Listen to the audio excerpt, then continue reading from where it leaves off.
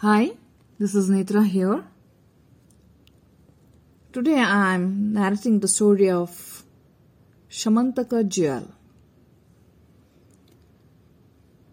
So let's begin the story. Once there lived a king by the name Satyajit.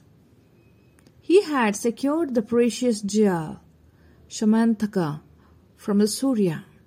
Satyajit was very fond of a jewel, always kept it with himself.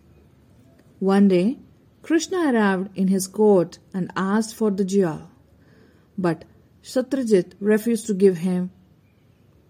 One day, when Satyajit was out of the palace, his younger brother Prayasena stole the jewel from the safe and wore it during the hunting expedition.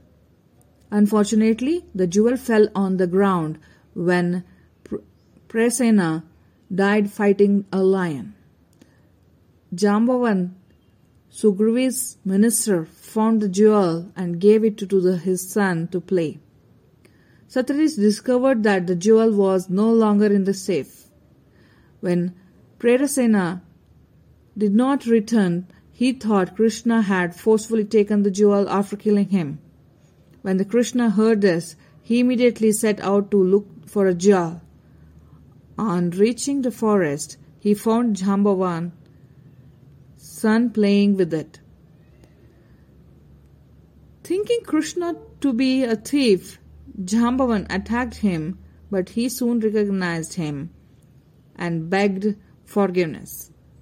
He returned the jewel to Krishna and also asked him to marry his daughter Jambavati.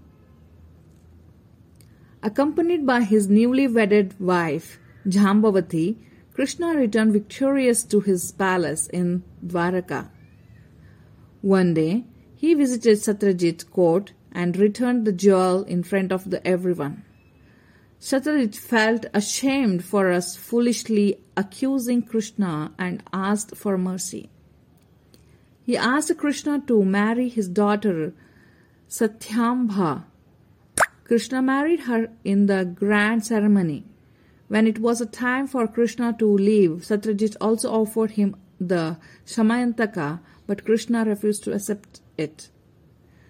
So this is how Syamantaka money was very precious. This is the end of the story. We'll come back with a new story and with new thoughts and new morals. So till then, bye-bye.